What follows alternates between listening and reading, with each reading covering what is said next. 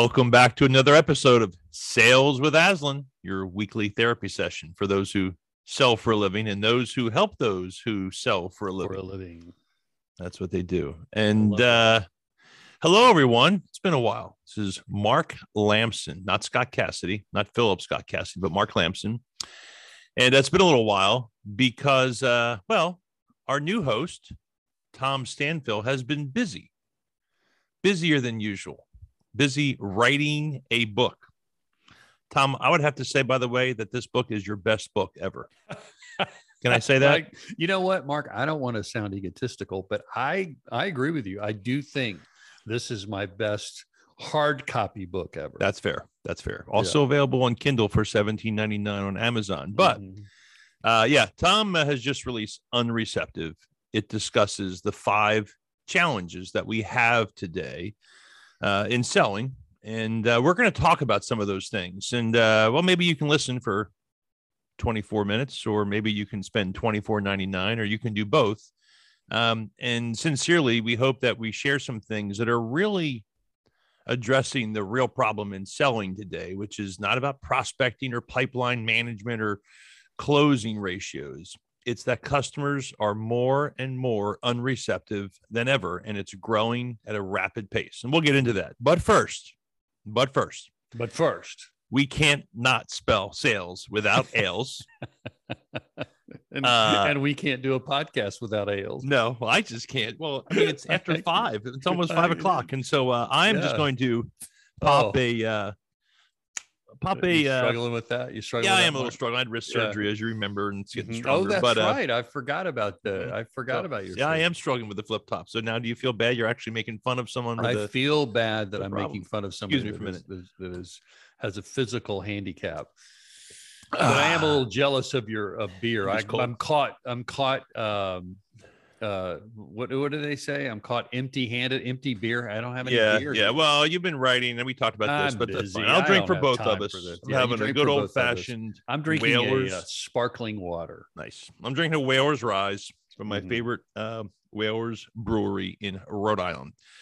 So Tom, we have a book, Unreceptive, and just personally, as your friend and colleague, knowing what you've been doing, congratulations. I'm proud of you. That thing is freaking cool. It's cool. It's the number 32 new release on Amazon in sales books.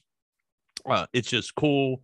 It's neat. You're an author. You got a LinkedIn page. Like, you're cool. You're a celebrity.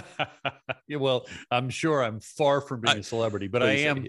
And I know you're kidding about that, but I am actually proud of myself for getting this done, because which is funny, because my high school, they have a section for books written by alumni in the library. And the fact that this book is in the library when I went to high school, I'm sure there are teachers that are going, what it'd be like becoming president to them. I mean, they just because I hated English and I hated writing. Did you go and look? Be honest. Did you go and look and see if it had checked out yet, and see if it had been stamped? Yeah, do they still have like a stamp thing in the back of the book?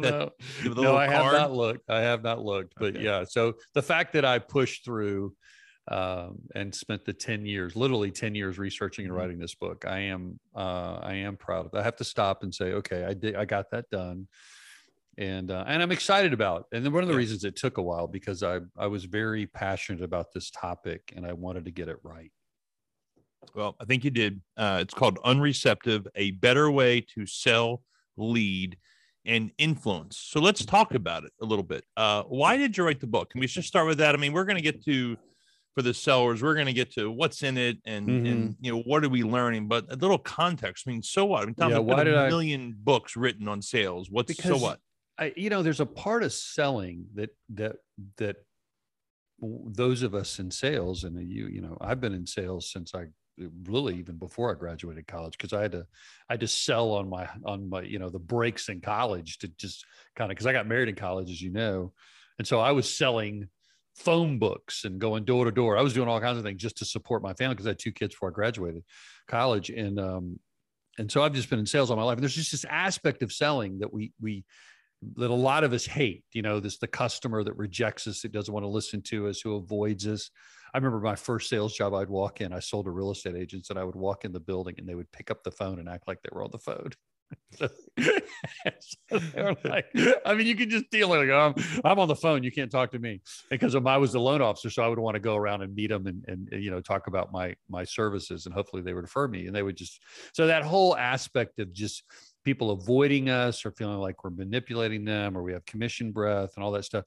And as that's become actually increased, as you said in your introduction, is that the customer is just becoming just rapidly more unreceptive with the wave of information, the tsunami of information that's out there. The availability of information has made the customer just like, I don't need to talk to sales reps. I'd rather talk to a bot or do a Google search. Plus, they're overwhelmed. Like, they're just forget that they have more information available. They're overwhelmed by the amount of information. So they're just like, I don't want to talk to sales reps. Which interesting, a survey that came out by McKinsey recently that said the percentage of customers who want to talk to a seller when evaluating a solution has declined 120% over the last couple of years. So that the world that we're facing as sellers is becoming more and more difficult. And I said, this doesn't have to be this way. We figured out a way to eliminate resistance and make sales more enjoyable, more meaningful, and more successful. And since we figured that out, I wanted to share it.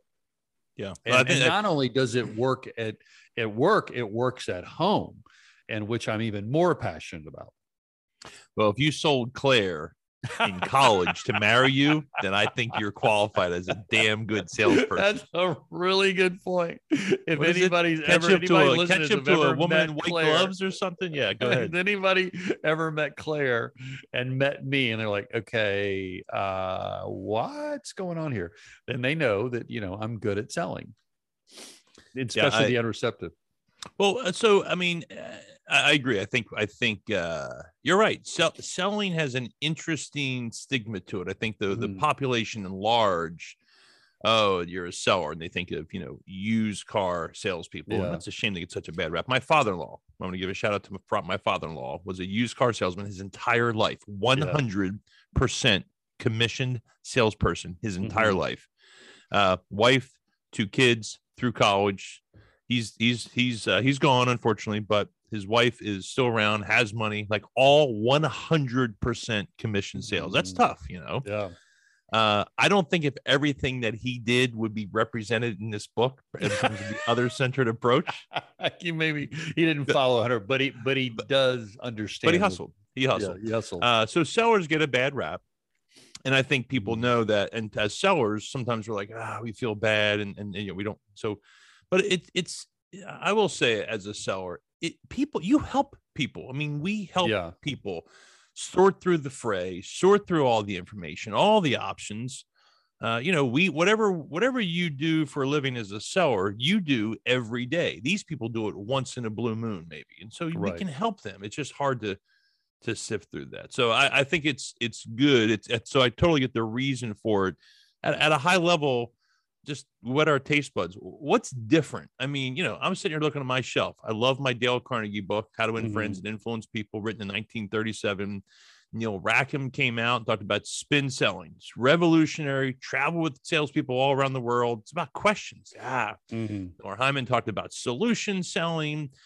Challenger said it's about challenge. It's not just saying what the customer needs and giving it to them. It's challenging them. All those things are all true. What's different? Yeah, what's different about that? Yeah, that's such a great question. I constantly talk about the way I position it in the book is the traditional selling does not work when you're dealing with the emotionally unreceptive customer.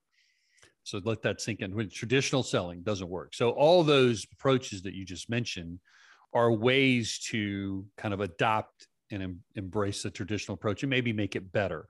And what I mean by the traditional approach is you think you're going to court, right? I'm going to go to court. I'm going to make my case. As we talk about business case, use case, we're going to make our case. And so it's about getting the meeting with the people and then taking them to court and saying, let me show you how I can benefit you and the impact of my solution. I'm going to make my case. And therefore, when I make my case, you will then make a logical decision to go, that's true. I therefore will give you my money because the return on the investment is X. And the problem is when people are emotionally closed, which a high percentage of customers are, the more you try to make your case, the more you try to sell them, the more closed they become. So if you sell, you lose. If you don't sell, you lose. And so what's happening is the custom reps have become, there's the number of people that they can work with to use the spin selling is becoming smaller and smaller and smaller. So what they need to do and what they need to learn and what the book's about is very counterintuitive, simple, but very counterintuitive approach to not selling, but creating receptivity. And the analogy that the book is organized around is the soil and the seed. If I'm a farmer and I want to have a vibrant crop, and I want, whether I'm an orange farmer or corn, whatever, there's two elements to that. There's the soil, which is the fertile soil, and then there's the quality of the seed. Where does the farmer start? The farmer starts with the soil, right? Because if the soil's not fertile, the seed doesn't matter. In sales, we are one-dimensional. We're like seed equals message. I have a message, and I want to craft the best message. And I want to deliver that. So whether I'm positioning the meeting or I'm selling or whatever, it's all about the seed. But really what we need to do and what the book is about is how do we create the fertile? How do we get people to say to us, tell me what I should do? How do I take that 80%, 90% of the people who don't want to hear from us, who go, tell me what I should do? They go from avoiding a sales call to inviting you in and saying, tell me what I should do. Now, there's also a way to deliver your message that enhances receptivity, because you can lose them when you start talking. Yeah, for sure. Like when you go and say, okay, great, I want to now plant the seed. A lot of times we get the soil fertile and then we start to plant the seed and we lose them. Yeah. So there's a way to do both. There's a way to create the fertile soil, and there's a way to plant or, deliver the message in a way that enhances receptivity. So I think the concept of the traditional selling and really what is that, and traditional selling is like, I don't know, I think of it as, what we were told to do or what you think you should do in sales. Everyone's like, well, you have to ask them questions first. Yeah. And so I think of traditional selling as this. Hi, Mark. I get an email and it says, I'd like to have some time on your calendar. I'm sure you're busy. And here's what my solution does. I'd like to spend some time learning more about your goals and objectives and how we can help. If I took 10% of the emails that I get that said, I'd like to spend 30 minutes to, you want me to take 30 minutes to a stranger to just unload my strategy and how we're trying to grow. Like, it just doesn't work. It's just, I'm like, I don't have time for that. Go away. It's tough as a seller. I mean, right now it sucks to be a seller. Can I say that? Because you don't know how to help me unless I talk to you, but I don't want to talk to you unless you tell me how you can help me. And you don't know. And that's just a really tough thing, right? And because they're so jaded and emotionally closed, they want you to go first. Yeah, I can totally get a meeting. Even if you get a meeting, they're like, go for it, sell me. And then you fall for that and you go, oh, that's not what I needed. Tell me, oops, wrong guess. I mean, it is a very, there's a whole other dimension that if sellers learn how to navigate, this actually becomes really easy.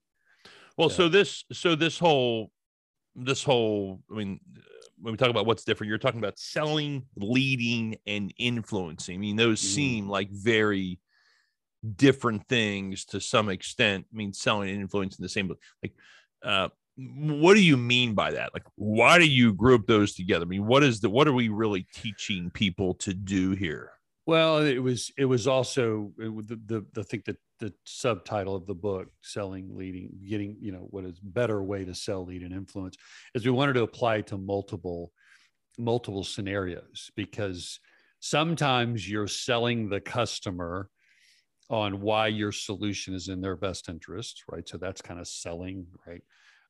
Leading is you may just be leading the customer in a different direction, or you may be leading others. If I'm a sales manager, I'm a frontline leader, and I want to lead people to a different conclusion. So maybe I'm trying to lead them from selling one way to another way, or I'm trying to lead them into learning more about something.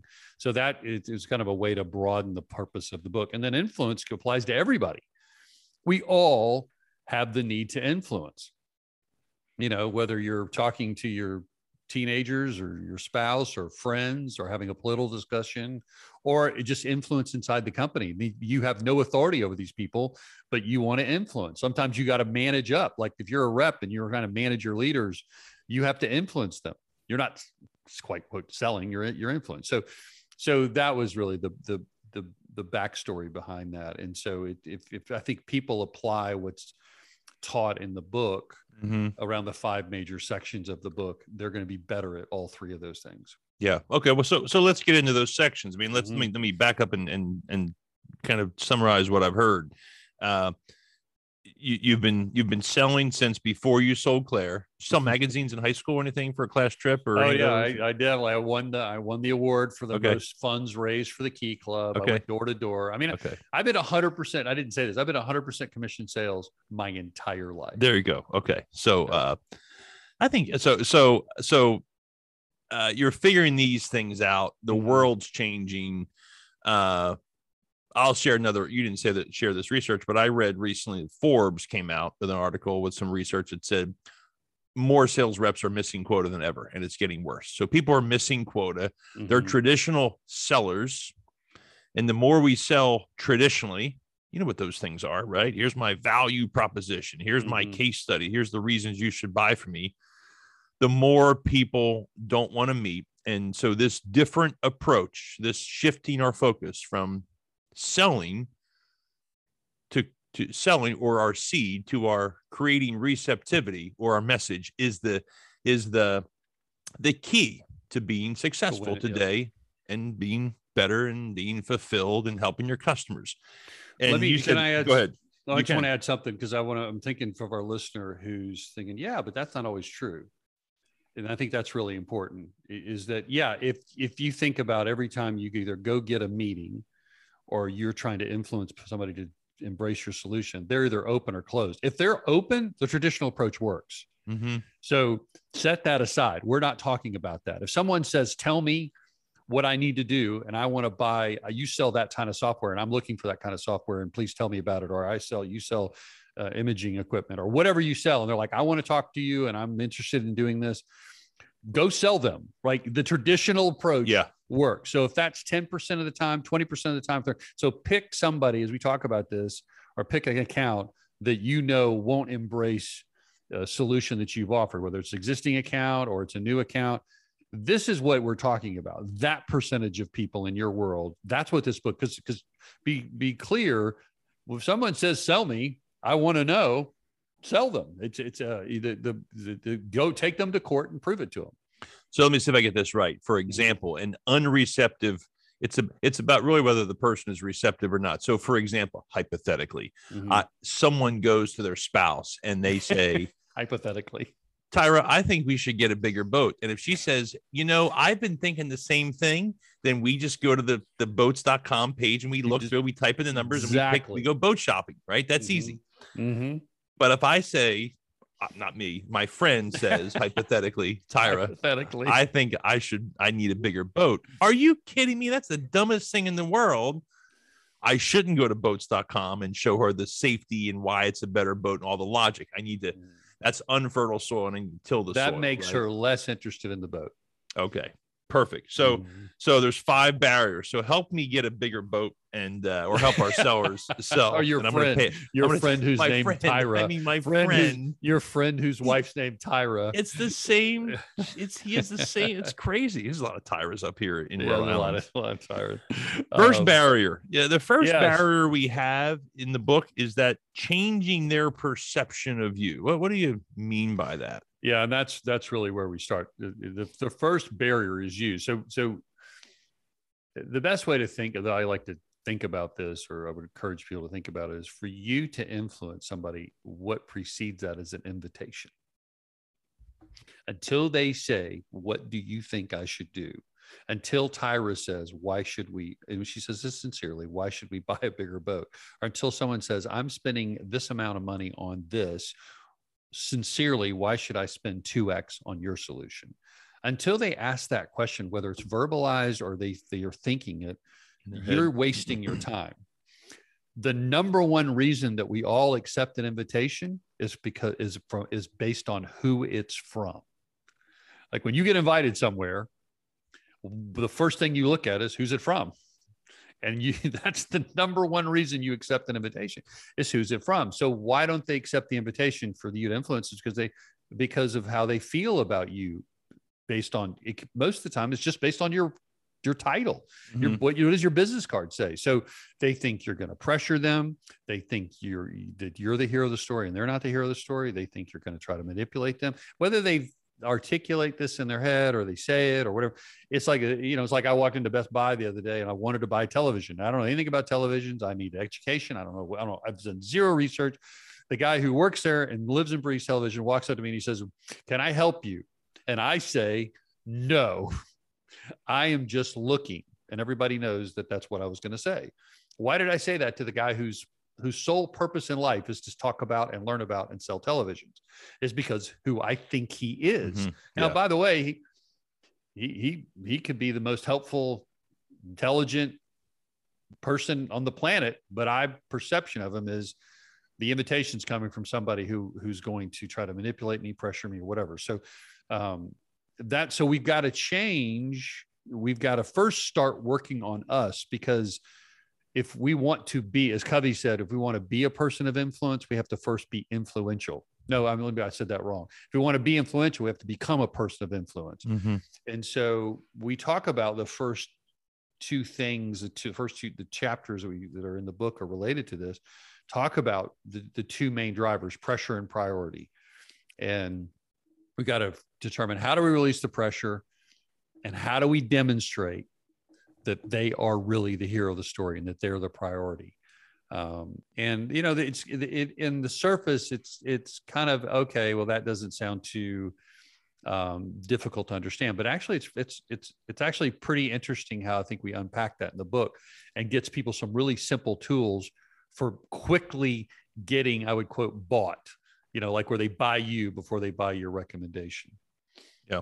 Well, it's I think it's so true that we're making a decision about you based on the last person I talked to with a similar title. And that's just a tough reality thing. But here's, I'll add this. I'm a glass half full kind of guy. And I know we're talking about unreceptive customers and selling is hard and people are missing quota and we're all wearing masks.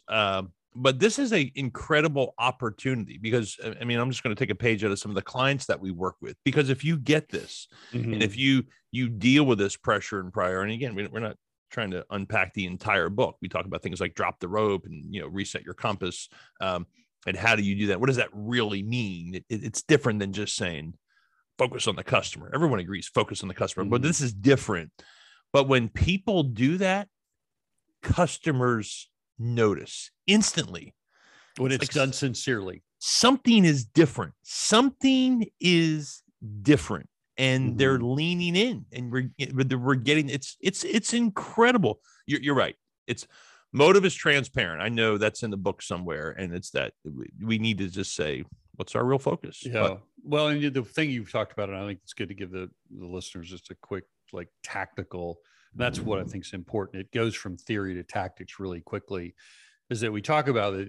We've been teaching this for years, as you know, is that there's a tug of war, whether it's actually happening or whether you're actually trying to pull them to your position. But there's this sort of perceived tug of war that you're trying to pull them to your position, which is why I probably didn't want to talk to the Best Buy guy. I'm like, I don't want to get into this tug of war with this guy. I'm interested. I'd really just avoid the tension. But when you learn to drop the rope and not quote unquote play the tug of war by saying things like, I'm not really sure it makes sense for you to spend more on a solution, or I'm not sure my solution is a fit, or I'm not sure that blah, blah, blah, however you communicate that you're not going to create that pressure and that this is a collaborative approach, and giving people really specific language and tactics to use that can immediately eliminate the tension. Like that, the guy at Best Buy, here's what he said to me. He goes, listen, I'm not on commission. He goes, and if you need me, I'm right over there. And I'm like, well, come here. I literally said this. I didn't make this up because I want to put in the book. This happened. Come here. Help me. I said, so talk to me about these TVs. Now, obviously, if you are in commission, we all get compensated. That's not the point. The point is he dropped the rope. Yeah. I could tell he wasn't going to pressure me. Yeah. And we can do that whether we're in commission or not. And I do it all the time. And the thing is, this is back to what you said sincerely. Like I remember talking to my daughter about the guy she was dating that I wasn't too crazy about. It was like her first real boyfriend. And I said, you can date whoever you want. By the way, that's a true statement. I can't force her to not date anybody. Control is just an illusion. So when I said that phrase, you can date whoever you want, my goal is I just want you to be happy. Those two sentences right there, you can date whoever you want, and my goal is I want you to be happy, went from I don't want to talk to you about Philip to sitting on the end of our bed and having a 30-minute conversation. So that's what's so great about this. It's so simple, but it's very counterintuitive. But let's just be honest. You don't want her to date. No. You don't want her to date the guy she was dating. No. So why would you say that? Like why? But you're her dad, Tom. Because what I do is I traded control, which does not work ever when you're trying to influence. And I traded control for influence. What I want her to do is to think about and embrace the truth and think about what I have to say, because that's an option and something I can guarantee will happen versus control will never happen. So I trade something that will never happen for an opportunity to influence her. And so that was so clear to me. So, because what I want her to do is I want on her little, if I think about it in her bathroom, I want that little sticky on her mirror in her bathroom to say, Dad said Philip might hurt me. And I want her to think about that every time she's talking to Philip versus I'm going to stop you from seeing Philip. And what will she do? She'll marry Philip, which is exactly what my mom did, by the way. My grandmother told my mother, you can no longer date. His name is Tom Stanfield. So what'd she do? That's a common phrase down in Atlanta. Do not date Tom Stanfield. I've heard that several times. Yeah, that's a good point. Yeah, I've seen it on billboards. Yeah. That was years ago. That was years ago, Mark. That's not current. Yeah. So what did my mom do? Now, it turned out this is undermining my point. It turned out great because my dad's an amazing guy. But my mom was like, well, I'm going to marry him. And so the exact opposite of what should have happened is my grandmother lost influence with my mother. And there was consequences of them getting married. My mom was 17 and my dad was 19. So trade control, which will never work, for influence. And my favorite story about this is the guy in the book, Daryl, and I'm blanking on his last name, Mark. He converted, he's an African-American guy and converted over 200 KKK leaders by dropping the rope and doing other things in the book that we talk about. And I talk about in the book. These guys because he didn't trade control because he had no control, but he traded revenge for influence. And that's hard. That's deep and that's personal and that's emotional. Yeah. And why don't you this is really hard. You just said, I mean, the guy at Best Buy from the guy at Best Buy said, hey, look, I'm not on commission. And if you need me, I'll be over here. That's a drop the rope. But you kind of sneaked one out earlier. You said, hey, I'm not really sure if we can help or not, but X, Y, and Z. I mean, but we're not taught to do that. That's counterintuitive. We're taught to call up, to send an email and say, we can do X, Y, and Z. I remember this way before I met you and Aslan. And I ran a call center. And so I had everybody call me, tell me, how they were going to help me with the call center. And somebody called me and said, I guarantee I can save you 30% on your phone bill. And I'd never talked to the guy. Just called me up and says, I guarantee I can save 30. I mean, we had a enormous, phone bill, huge phone bill. This isn't like, you were at a call center. It was like long distance and, tolls. And I said, if you can guarantee me 30% off of my phone bill, by the way, do you know how much my phone bill is? It's like, no. Okay, perfect. You can guarantee me 30% of my phone bill. This is a real conversation. This is a real sales call a guy made to me. I said, then you can come in and meet with my team. But if you can't save me 30% of my phone bill, I'm going to send you a bill for the time of every one of my team. And we're expensive. You want to come meet? I love that. You want to meet? He said, well, I got to see your bill. I'm like, well, why the F did you? And I just probably did use F because I was like 28 years old. Yeah, you probably did. I said, well, why would you tell me that? He's like, so that's the point. We're taught to do these things. And it's just better to say, look, I don't know if I can save you money or not. I have to see your phone bill, but this is what we've done. So easy to say, hard to do. What is it? be willing to give up control to have influence. Trade control. Trade something that you don't have for something you can get. Well, let's transition to number two, which is what we were talking about, the closed door. So people have a perception of you, but also the doors are closed. You can't gain access to people. The second barrier, which is probably the most difficult, is getting a meeting or opening a closed door. That's the one everybody, the surveys constantly come out and say the number one challenge people have is quote unquote prospecting or getting meetings, whether it's meetings in, going upstream in existing accounts or, if you're cold calling and you're, a rep, business development rep. That's where we kind of first set the foundation of who we need to be, and then we move into, well, how do we get a meeting? And the approach we teach there in the book or unpack there, I think, is super helpful and something I don't think is available, or at least I haven't seen it taught the way that we teach it. So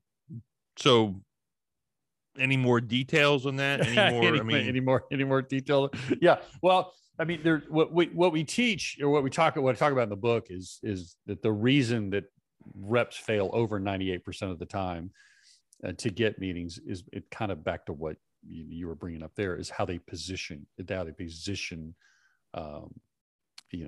meeting. It's not so much the email itself or the introduction, it's how they position it.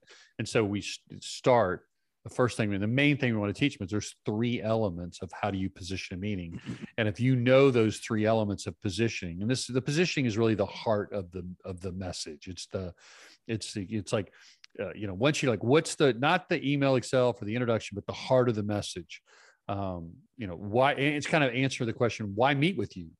And so there's 3 elements. And if you understand the 3 elements, you're going to dramatically increase the number of meetings. And I'll just share one of them. The first one, which, by the way, you coined this phrase at Aslan, is lead with their whiteboard. And so what intuitively do is we all talk about our solution. We think about our solution all the time. Your organization tells you to sell the solution. Your numbers based on selling solution. So what do you lead with? Your solution.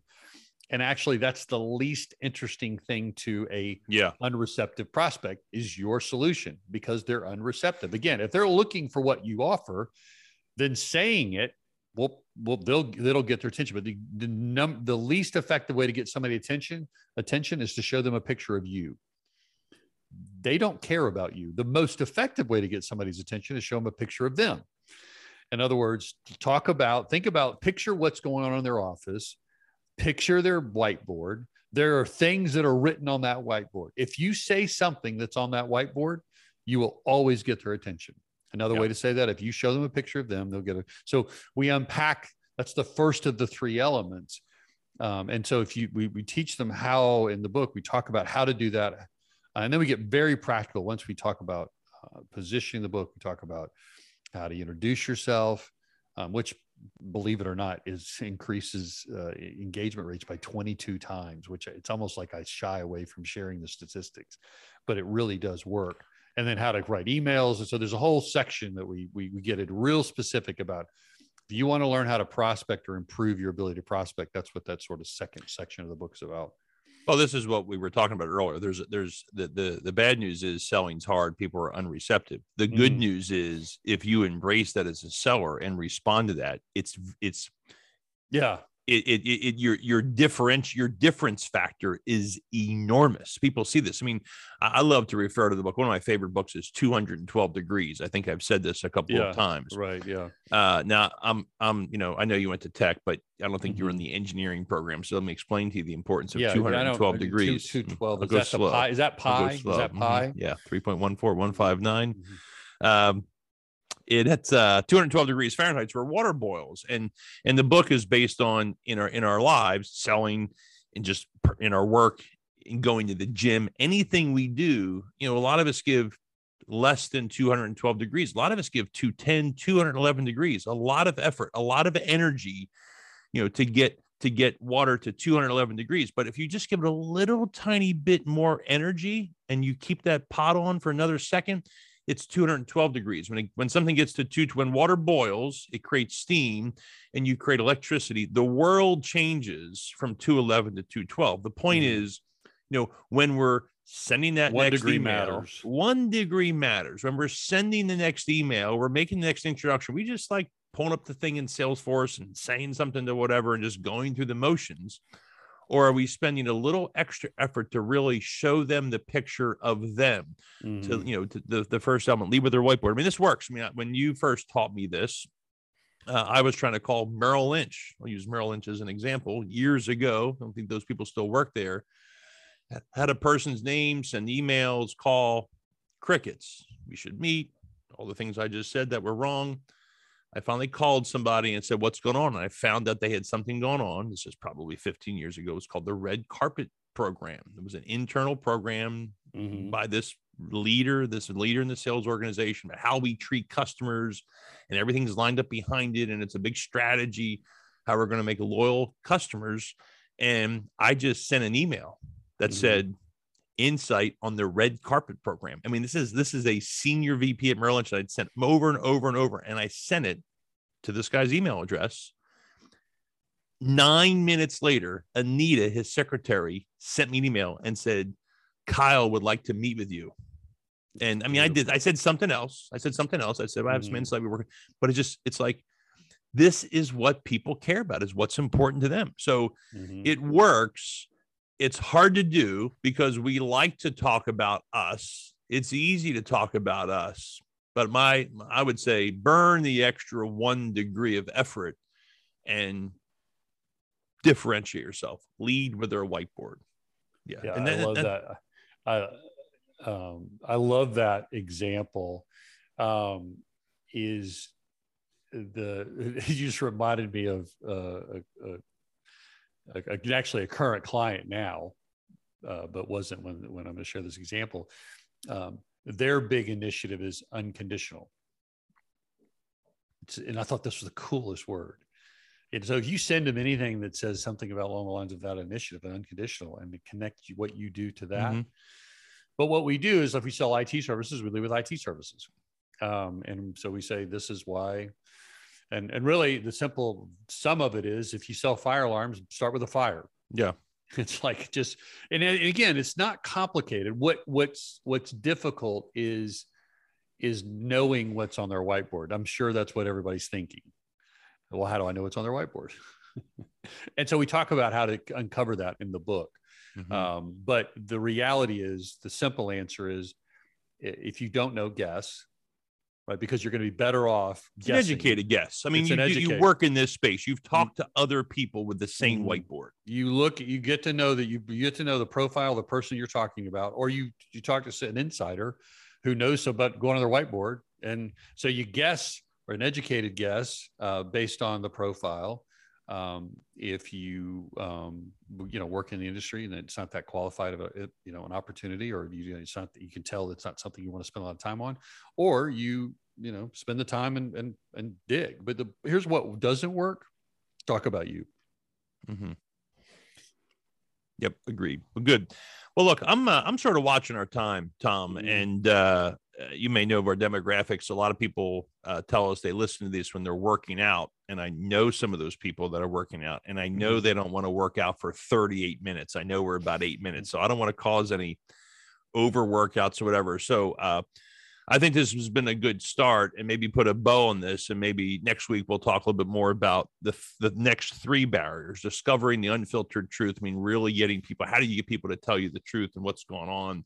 How do you really start to change their beliefs, and ultimately get them to take some kind of action? And you have a really, really interesting last chapter about an other-centered life that I'd like to unpack, but I don't want to just gloss over it right now. Plus, my beer is empty and everyone's done working out. So, but I do have 2 questions. Can we just close with 2 questions? Sure. Would that be all right? Yes, sir. Yes, sir. It's your podcast. You got really passionate about soil versus seed in farming. So if you were going to be a farmer, what kind of farmer would you like to be? I mean, I had some ideas in my mind, but then I got nervous. It's not about me. It's about you. So Tom, what type of farmer would you like to be? The story I share in the book is about this orange farmer I met in California. And he's from California. I didn't meet him in California. I actually met him while playing golf in Kauai. And the guy just happened to join me. And I'm like, and I just loved this guy. And so at like third or fourth hole, I'm like, so what do you do? And he's like, I'm a farmer. You're a farmer. And he's the guy I said. So I said, okay, I'm working on this book. And I said, what matters more, the soil or the seed? He goes, the soil ain't matter. If soil ain't fertile, it don't matter. But the reason I say that is because I thought this idea of being, he was pretty close to LA. So he wasn't too far from the shore. And he had an orange, 150 acres of orange, which seems pretty, like a pretty easy. I'm not sure. I shouldn't say easy because what do I know about orange? But anyway, so I thought that would be a pretty cool to have a farm in California and grow oranges. So that's kind of, I thought that was pretty cool. And the guy's playing golf in Kauai, so someone's working. I'd say so. Well, that's good. Good. Well, we know what kind of farmer you want to be. Question two, on a serious note to close. Look, there's a lot of things we covered, and there's a lot of sellers, and as you know, it's just hard. There's so many things. We covered 2 barriers and 3 tips and the 3 models of a position. And by the way, we're only 2 barriers of the 5 barriers, and we're on what page are we on? 53 out of 272. So time out, because I'm with you in high school. I didn't like English either. Like, that just wasn't my deal. I didn't like that part of the SAT. Could I ask you to put you on the spot to boil all this down? I'm a seller. I sell. I want to take away one thing. Like, so come back next week and hear the other 3 barriers. Hear some pieces. Share some feedback. Tell us what you like. But in the meantime, what one thing should they really take away from our last 42 minutes together? If they were to do one thing, what should they focus on? Yeah, my answer to that question, though you've phrased it a little bit differently and better than I've heard it asked before. Sometimes people will say something like, what's the one thing I need to do? My answer is always the same, because it's the truth. Is if somebody would sincerely embrace this idea of being other-centered versus self-centered.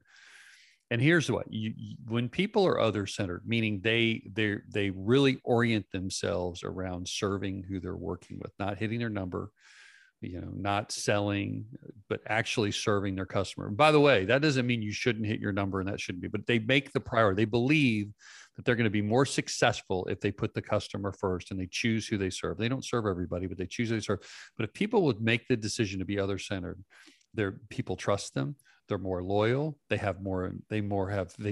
they talk about is more relevant. People are drawn to them. It just, everything changes. Their intuition works better. It's like when somebody says something, it's not quite sure what they mean.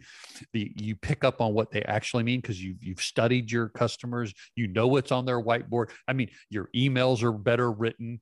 I've met sellers that it's like they've been in the business. How long have you been in the business for 20 years? Actually, you've been in the business 1 year. You just repeated it 20 times. It's like they just don't really learn much. But people that really are other-centered, you were just drawn to those people. I mean, people are attractive when they're other-centered. And so if I had to take one thing, if they adopt that, you'll say a lot of things that we talk about in the book will come naturally to you. I would say it the other way. If you're not other-centered and you're using everything in the book as a manipulation tactic, you will have commission breath. Your motive will be transparent, and it will fail. Well, good advice. I can't say it any better than the author of Unreceptive. If you don't want to wait for part 2, or you just want to know what those 3 elements are, or you really just want to dig in. If you really are looking to find something new and different. By the way, this is a receptivity thing, right? This is if everything's good and you're good with where you are and you're crushing your number, save the money, don't buy the book, and just go to a nice long vacation. But if you're in the boat where we're struggling and people aren't answering your emails, or not taking your calls, you get off the phone, there's no real opportunity, they don't respond to your proposal, you have deals that just stall and stall and stall.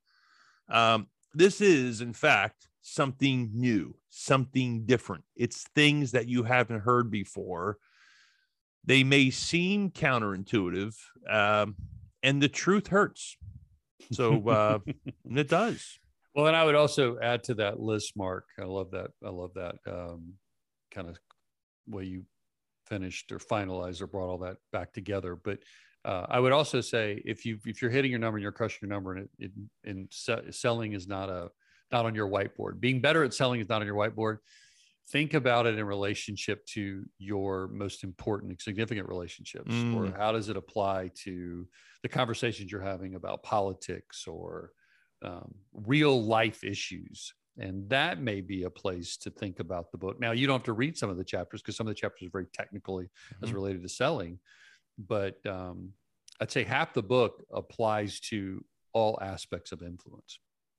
And that's the last chapter, which is really, really, really interesting. Well, it's not just the last chapter, but just the part about drop the rope and take the trip and some of the other barriers that we haven't talked about that help us influence. Well, good. Well, I won't ask you who you voted for because I don't want to have that conversation and those types of influential conversations, but they are interesting examples. Thank you for taking the time out of your day. Sorry you didn't have time for a beer. Thanks for writing the book, and we'll get back together.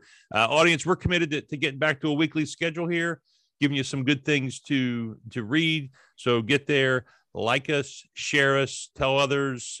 Reviews really help this get shared. And most importantly, just write to us. Just write to us and tell us what you want to hear. This is for you. I mean, this is an other-centered podcast.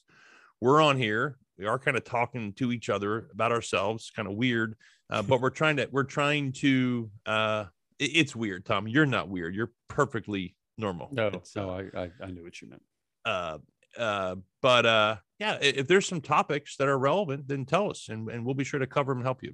Yeah, we love the comments. Yeah, the thing, because we know what to talk about based on what you tell us. So if you like the podcast, let us know. We'll keep doing it. If you have ideas for improvement or topics, comment on the podcast. Great. Well, thanks everyone. Have a great week selling, and thanks for listening to another episode of Sales with Aslan. Thanks, Mark.